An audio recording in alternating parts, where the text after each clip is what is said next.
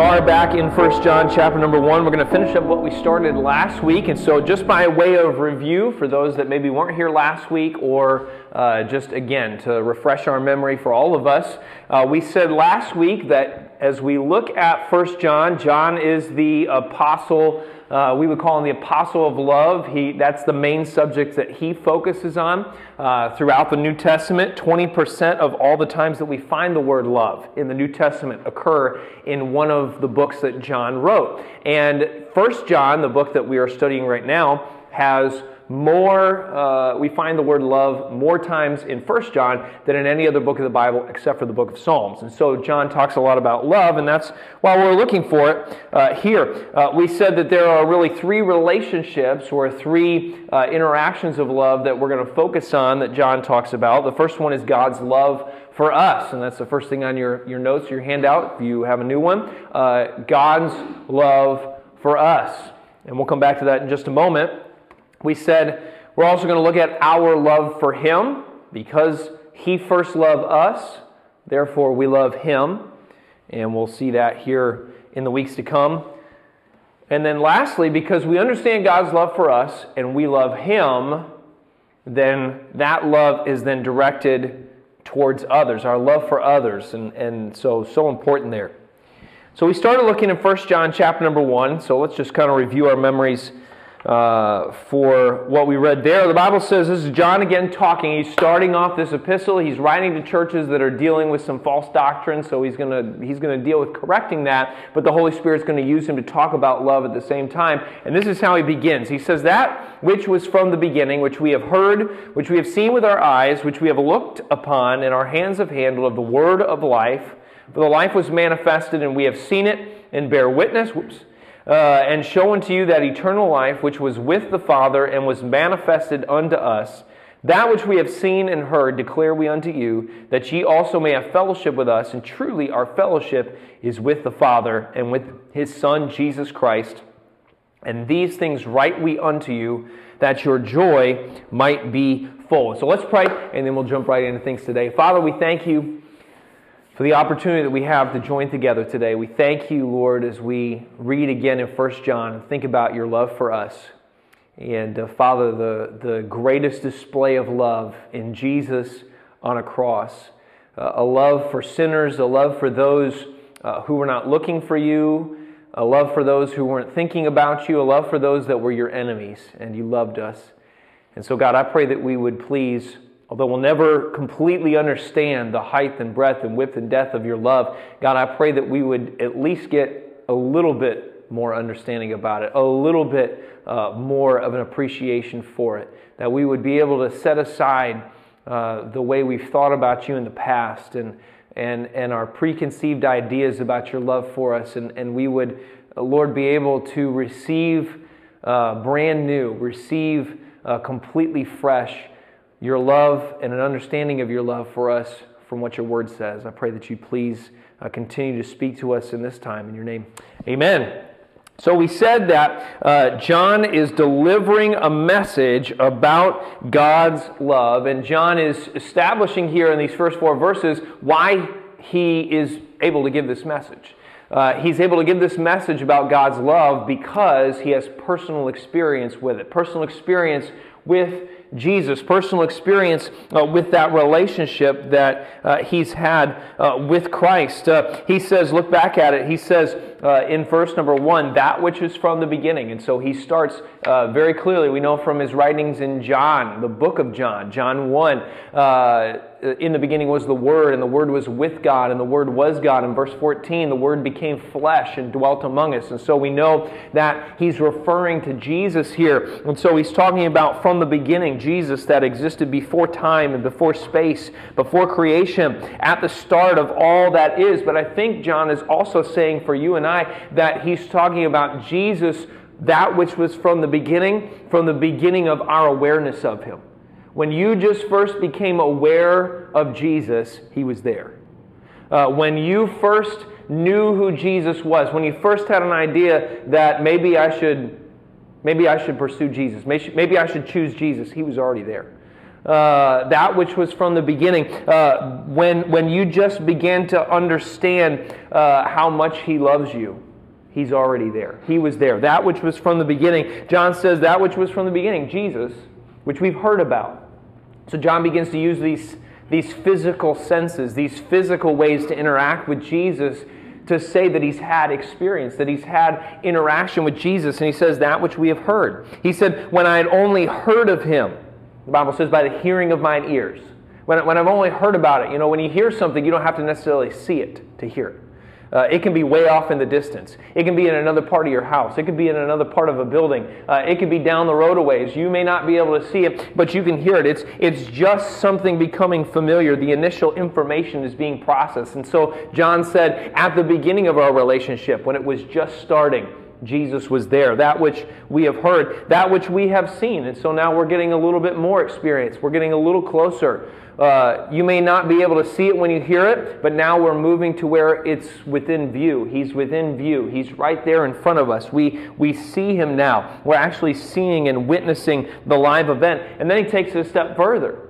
He said we've heard about Him. We've seen Him. Now we've looked upon Him. So now not, I just see Him from the distance. I see somebody walking across the parking lot, or I see someone on the other side of church, or I see someone walking down the road. I see them, but now I'm looking upon Him. Now we're right up close and personal. Now we're studying. We're right in front. We're looking upon, not just a passing glance or a faraway glimpse, but a good hard look and examination, a study, a pursuit, a seeking for, and a longing after. And so John said we've experienced Jesus, that which was from the beginning. When He was right at the start of when we were looking for Him, He was there. We've heard about Him. We've seen Him. He's getting closer. We're learning more about Him. We're looking upon Him. We're wanting. We're hungry for Him. We're pursuing Him. And then He says, and our hands have handled. Now we're verifying Him by contact. Now we're not just looking upon Him. We're not just kind of, close. But maybe not right next to Him. Now we're right next to Him. Now we can hold on to Him. Now He's so real that we can grab onto Him. It's like the disciples when Jesus rose from the dead, when they were able to touch His hands and put their hands in His side. Like Job said, I know my Redeemer liveth, because we've been able to handle. And John said we've experienced that.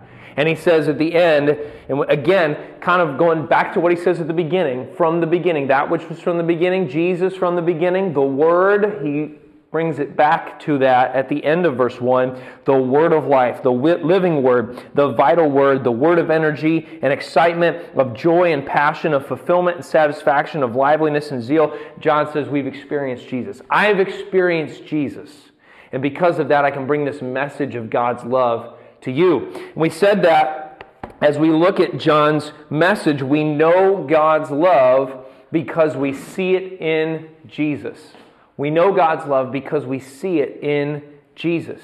He's the personification of God's love. He is the embodiment of God's love. We see it in Jesus. And I think, again, we mentioned this last week, but John is bringing a message of what he's seen and heard, of what he knows about Jesus, and because of that, he's bringing a true understanding of God's love. And if someone were to ask you, based upon your experience with Jesus, what you've seen and heard, what you've looked upon, what you've handled, what kind of a message would yours be about God's love for you? We asked this last week. Who is the Jesus that you know? Who is the Jesus that you know? What would your message be like? John is bringing a message about God's love because he is completely convinced that God loves him, that Jesus loves him. When John says, again, when he sings, Jesus loves me, this I know, then he's completely convinced of that. We said last week, but John, it refers to himself in the book of John, not by name, but as the disciple whom Jesus loved. Like he says, folks, you don't even worry about my name. Just know that Jesus loves me. Don't even worry about who I am. Just know that God's loving. That means more to me than anything else that I could say to you. The disciple whom Jesus loved. We know God's love because we see it in Jesus. And John refers to Jesus at the end of verse number 1 as the Word of life. And so today we see God's love through Jesus in God's Word. If you want to know whether or not God loves you or how God loves you, don't look at me. If you want to know how God loves you and whether or not God loves you, don't look at another spiritual leader. Don't look at another person. You want to know how God loves you and whether or not He loves you? This is where you look. This is Jesus, the Word of life, the personification, the embodiment of God's love. And so we look here to find out whether or not God loves us. We must view God through the complete lens of Scripture and not just our view of others or our apparent understanding of one passage. Because it can be very easy to look at some passages in the Bible and think, well, that doesn't look like a very loving God. And the devil can use that to get us off track and get us confused about whether or not God loves us. So we need to look at the entire Scripture. We see in Scripture that at the center of God's heart is His love. At the center of God's heart is His love. It's not that God is, well, we'll get into that in just a minute, but at the center of God's heart is His love. Can I be real transparent with all of you? My number one prayer, my heart for our church, but specifically for all of you that are in here, my heart is that you would know that God is real, first of all. And that you would know that God loves you. And that you would know that God loves you based upon God's Word. Not how we understand it, not how other people would tell us, not how we perceive it, but you would understand truly how God loves you because of His Word. That's my heart for you. I want you to know God, and I want you to know that He loves you, and then I want you to love God because of that. That's my heart for you. That's my number one prayer for everybody in this class and for everybody in our ministry and for everybody in our church. I want you to know God, and I want you to know that God loves you. And so here for the rest of the time, we're going to take just a few moments, and we're going to look at what God's Word says about the heart of God. We're going to start as we look at all we need to know about love. We got to look at where love comes from. We've got to look at the source of love. We've got to look at the perfect love for us. And we've got to look at where we're going to find it, and that's from God's Word. And so I've put on the back of our notes, or if you're using the digital notes, I've got a list of verses. We're going to go through as many of these as we can. And I would encourage you just to write something about God's heart next to each one of these, and keep this with you. If you need one of these still and you want to get one of these, or if you want to just make a note on your phone or something that you can reference, something that you can go back to. When you wonder, does God love me? Go back to this, because this is truth. This is unchanging. I don't want to give you my opinion. I'm not going to give you my thoughts. I'm not going to give you what I've experienced. And yes, a lot of this is testimony, but I want to give you truth.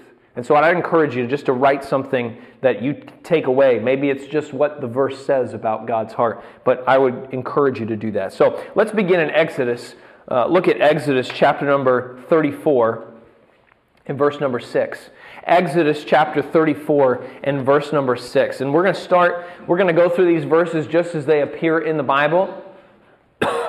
But I think it's fitting that we start in Exodus, because I think we can get the false idea that if you want to look to see if God loves you or not, you have to only look at the New Testament. You have to only look at verses in the New Testament. That if you go to verses in the Old Testament to find out about God, that it's all judgment, that it's all justice, that it's all the wrath of God, that it's all the anger of God, and that cannot be farther from the truth. You realize when you read in your Bible and it goes from Malachi to Matthew that God did not change? It's still the same God.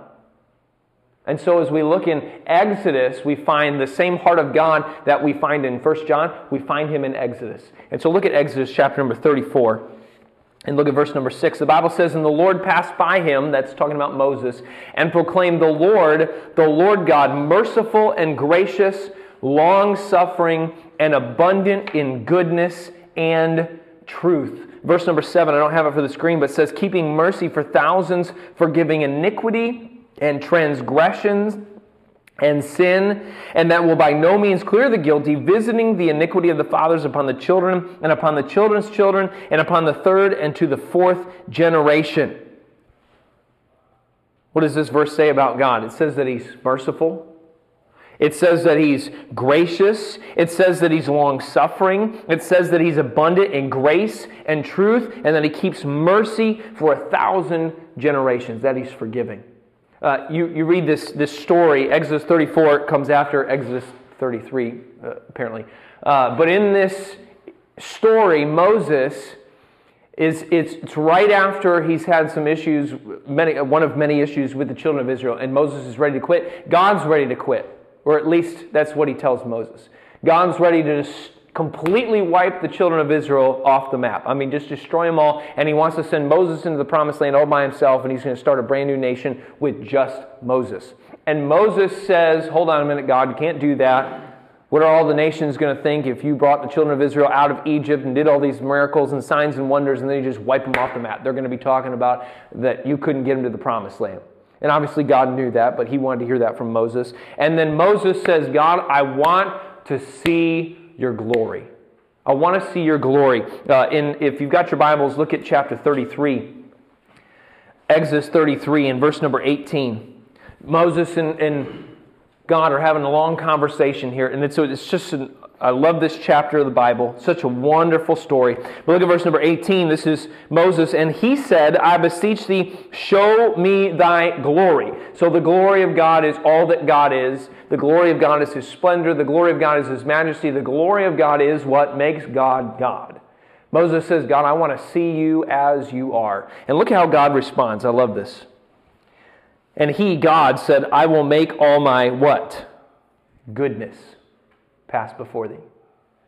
Moses said, God, I want to see all that you are. I want to see your glory. And God says, okay, you'll see it. I'll make my goodness pass before you. If we were to use one word to describe God, many times it would not be goodness. In our own feeble attempts to describe God, if we wanted to know the might and splendor and glory and majesty of God, we say God would come by in a thundercloud and He'd be striking people down with lightning bolts and everything that God is. God, I will make my judgment pass before thee. I'll make my justice pass before thee. I'll make my wrath pass before thee. But God says, I want to make my goodness pass before thee. I want you to know who I am because it's my goodness. God does not respond with His judgment or wrath. He makes His goodness pass before Him. When we ask God, listen, if you were to ask God, God, who are you? Who are you? This is how God would respond. You ask God, God, who are you? Describe yourself to me, God.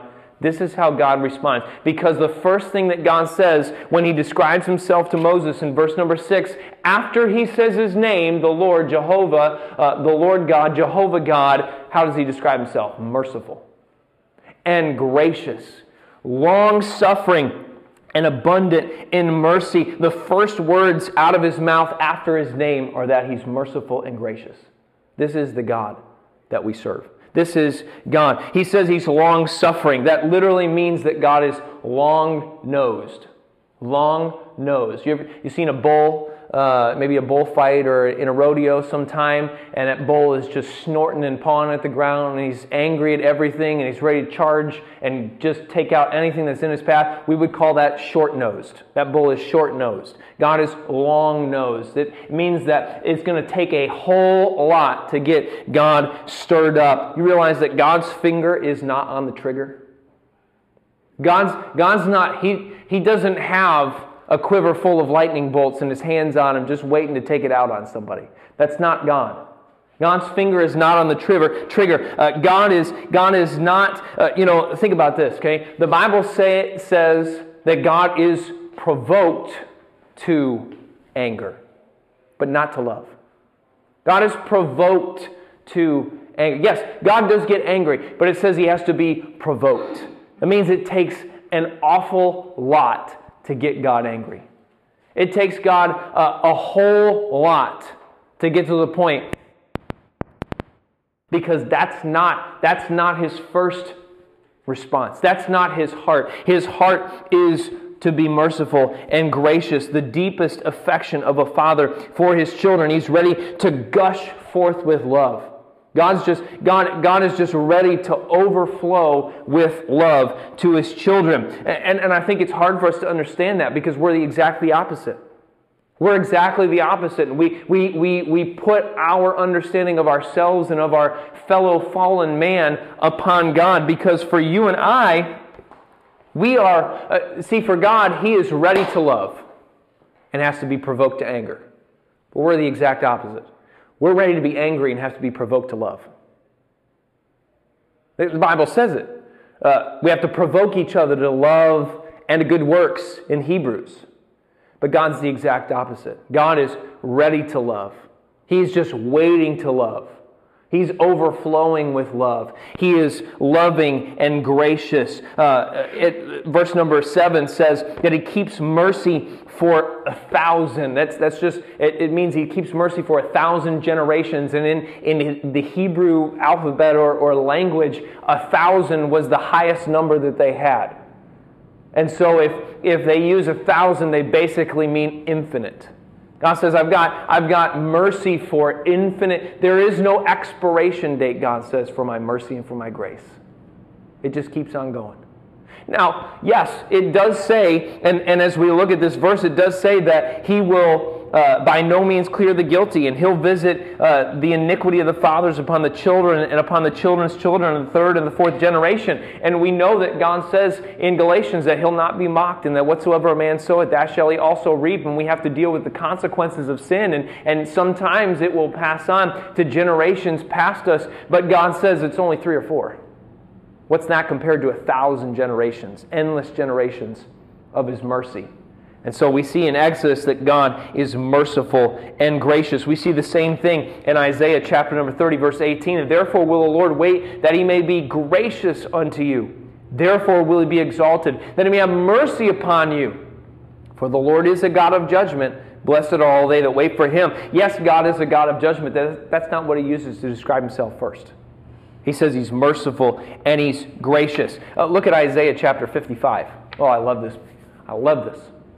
Isaiah 55, verse number 6. The Bible says, Seek ye the Lord while He may be found. This is God talking to wayward Israel. Seek ye the Lord while He may be found. Call ye upon Him while He is near. Let the wicked forsake his way, and the unrighteous man his thoughts, and let him return unto the Lord, for He will have mercy upon him, and to our God, for He will abundantly pardon. So there's mercy and there's forgiveness. But keep going, because here are two verses, verses 8 and 9, that we use a lot, but I think that they're good, and I think the way we use them, it's true, but we don't use them within the context of this passage. Verse number 8 says, For my thoughts are not your thoughts, neither your ways, my ways, saith the Lord. For as the heavens are higher than the earth, so are my ways higher than your ways, and my thoughts than your thoughts. See, whenever we read those verses, or at least this is the way I've always read them, I've always thought, okay, God, He's way past figuring out. God's plan for my life, God's plan for your life, the things that God thinks about, the way that God works, I'm never going to figure it out because God is so much greater and so much higher and has things under control. He's got it all figured out, and I'm not going to even worry about it. And I think that's true. I think that's true. But when you take those verses within the context of God's mercy and His grace and His forgiveness, what's God saying here? He says, look, I will forgive. I will show mercy. I will have grace.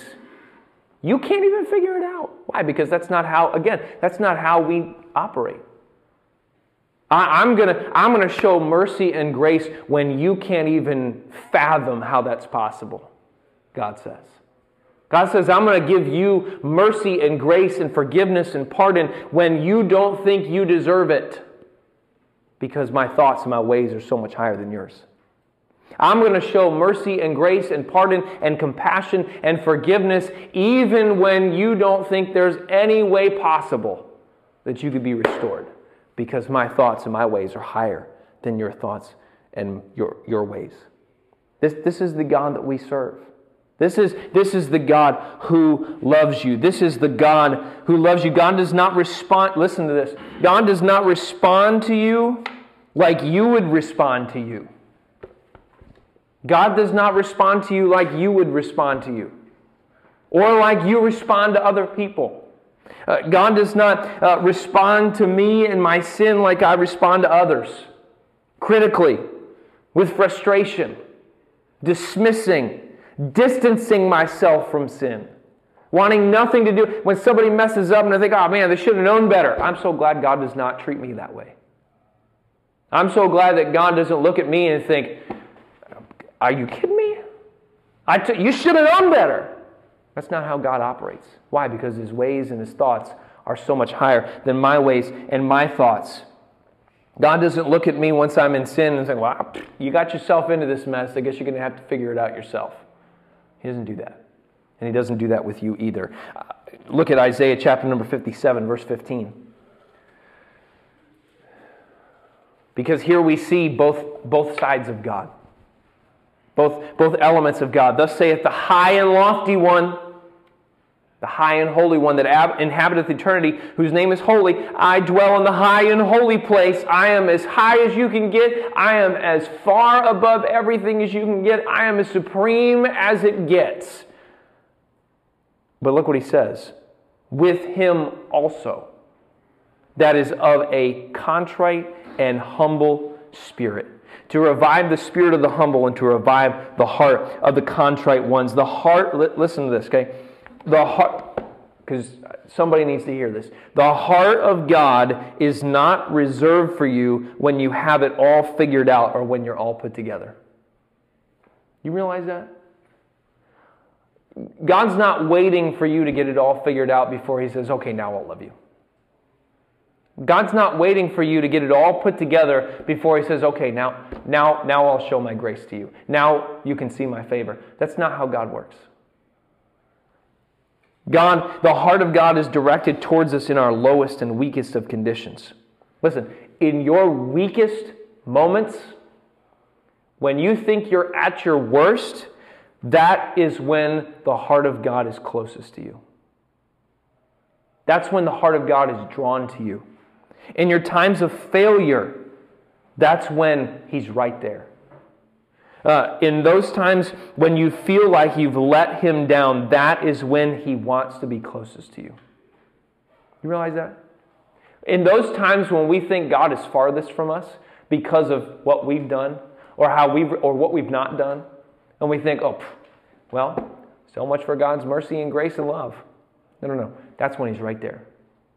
That's when He's right there. That high and lofty one is right there, close to the one that is of a contrite and humble spirit. Look at Jeremiah chapter number 3, verse number 12. It says, go and proclaim these words toward the north and say, return, thou backsliding Israel, saith the Lord, and I will not cause mine anger to fall upon you, saith the Lord, for I am merciful, saith the Lord, and I will not keep my anger forever. But know this about God. God is, and I believe this with all my heart, when we look at the heart of God, the center of the heart of God is His love. God is mercy. God is compassion. God is grace. God is gentleness. God is love. Yes, God has anger. God can be angry. He has anger. He will give judgment. He will deliver justice, but God never one time says, that's who I am. God never one time says, that is my heart. God is love. Look at, I want to get to just a couple more. Look at Hosea chapter number 11. I would encourage you to look up Jeremiah 9:24 in your own time, but look at Hosea 11:9. This is, again, God talking about Israel. A lot of what we read in the Old Testament about God's heart and about His love, He's referring to Israel, His wayward son. Hosea 11:9 says, I will not execute the fierceness of mine anger. I will not return to destroy Ephraim. That was a word that God used for Israel. For I am God and not man. God says, I will not destroy because of who I am. Because I'm not you. Because I'm not man. Someone lets us down, we're ready to write them off. When someone disappoints us, we're ready to just say, okay, fine, I'll find a new friend. When someone messes up, we're like, all right, well, I'm not going to rely on this person anymore. That's not God. God says, I am God, not man. The Holy One in the midst of thee, and I will not enter into the city. Our understanding, again, of God cannot be based on our experience with man because He is not man. This is what we need to understand. The holiness of God, the perfection of God, who God is, perfect, and the sinfulness of man, who we are, those are mutually exclusive. They are total polar opposites. They cannot coincide. They cannot exist in the same space together. But this is the wonderful thing about God. Because Jesus Christ, that Holy One, became that sin.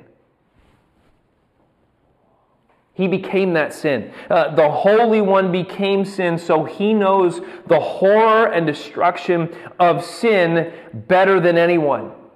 And because He is holy, and because He understands the revolting nature of sin, His mercy is drawn out to those who come to Him looking for rescue, those who are His own. He is so high and holy. He understands the destruction of sin, but He also became sin for you. He also became sin for you. Listen, again, someone needs to hear this. Jesus sides with you against your sin, not against you because of your sin. Jesus sides with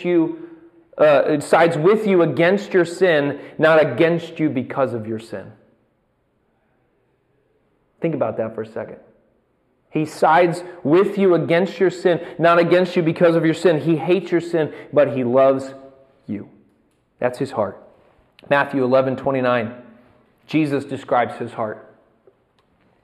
Jesus describes His heart. He says, I am gentle, and I am meek and lowly in heart, and ye shall find rest unto your souls. Jesus says at the center, the driving force, the part from which everything else flows, the motivation, the determining factor, the be-all and end-all to what I do is mercy and grace. It is gentleness, meekness, and lowliness.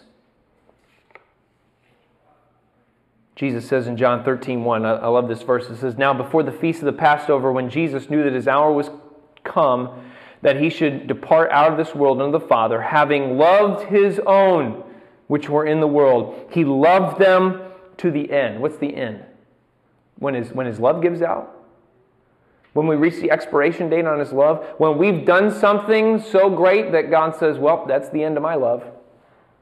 What's the end? The end of His suffering. The end of the cross. The end of our sin. When our sin was completely paid for. The willingness to do whatever was necessary to complete this work of love for us. Listen, okay? Understand this. I think sometimes we look at the cross and we think, well, that's just something that Jesus had to do.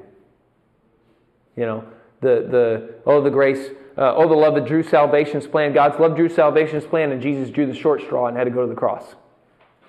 The cross is not something that Jesus had to do. The cross is something Jesus wanted to do.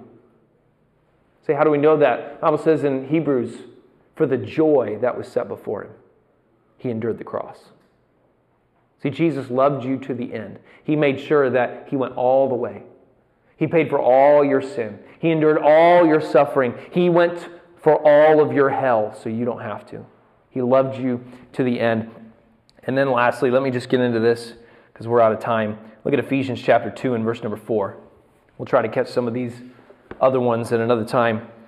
But I wanted to make sure we got this. Ephesians 2:4, the Bible says, But God, who is rich in mercy, for His great love wherewith He loved us. You realize that there is not one other thing in the entire Bible that God is described as rich in.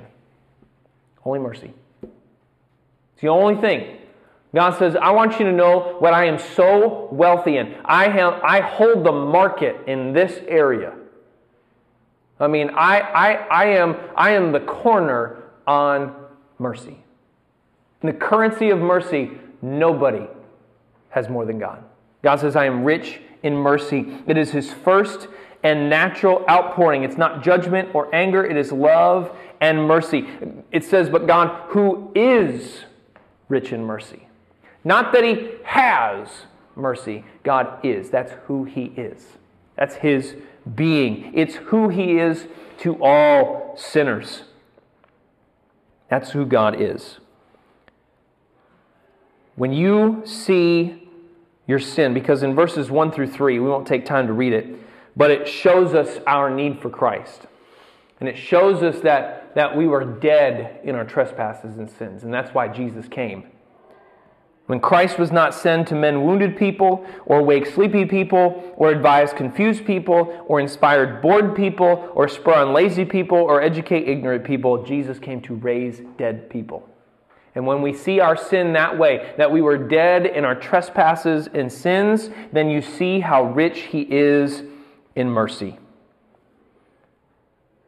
The things that God is rich in mercy means that, I read this earlier this week, that God is rich in mercy means that the regions of deepest shame and regret in your life are not hotels through which divine mercy passes, but homes in which divine mercy abides.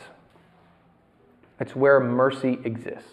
It's where mercy is. It means the things about you that make you cringe the most make Him hug you the hardest. It means that His mercy is not calculating and cautious like ours. It is unrestrained, it is sweeping, it is magnanimous, it exists without restraint. It means that our haunting shame is not a problem to Him, but the very thing that He loves most to work with. He is rich in mercy. We're out of time, so I'm going to stop there. But I hope that you were able to get a little bit more of a clear glimpse from this about His love, who He really is. And that was just barely scratching the surface. But I'd encourage you to think about that this week. Take what you've written down here, or take what somebody else wrote down. I don't know. And keep that with you this week. When you think, does He love me? Does anybody love me? Would you go back through this? Would you just read it? Would you confirm to yourself that He does?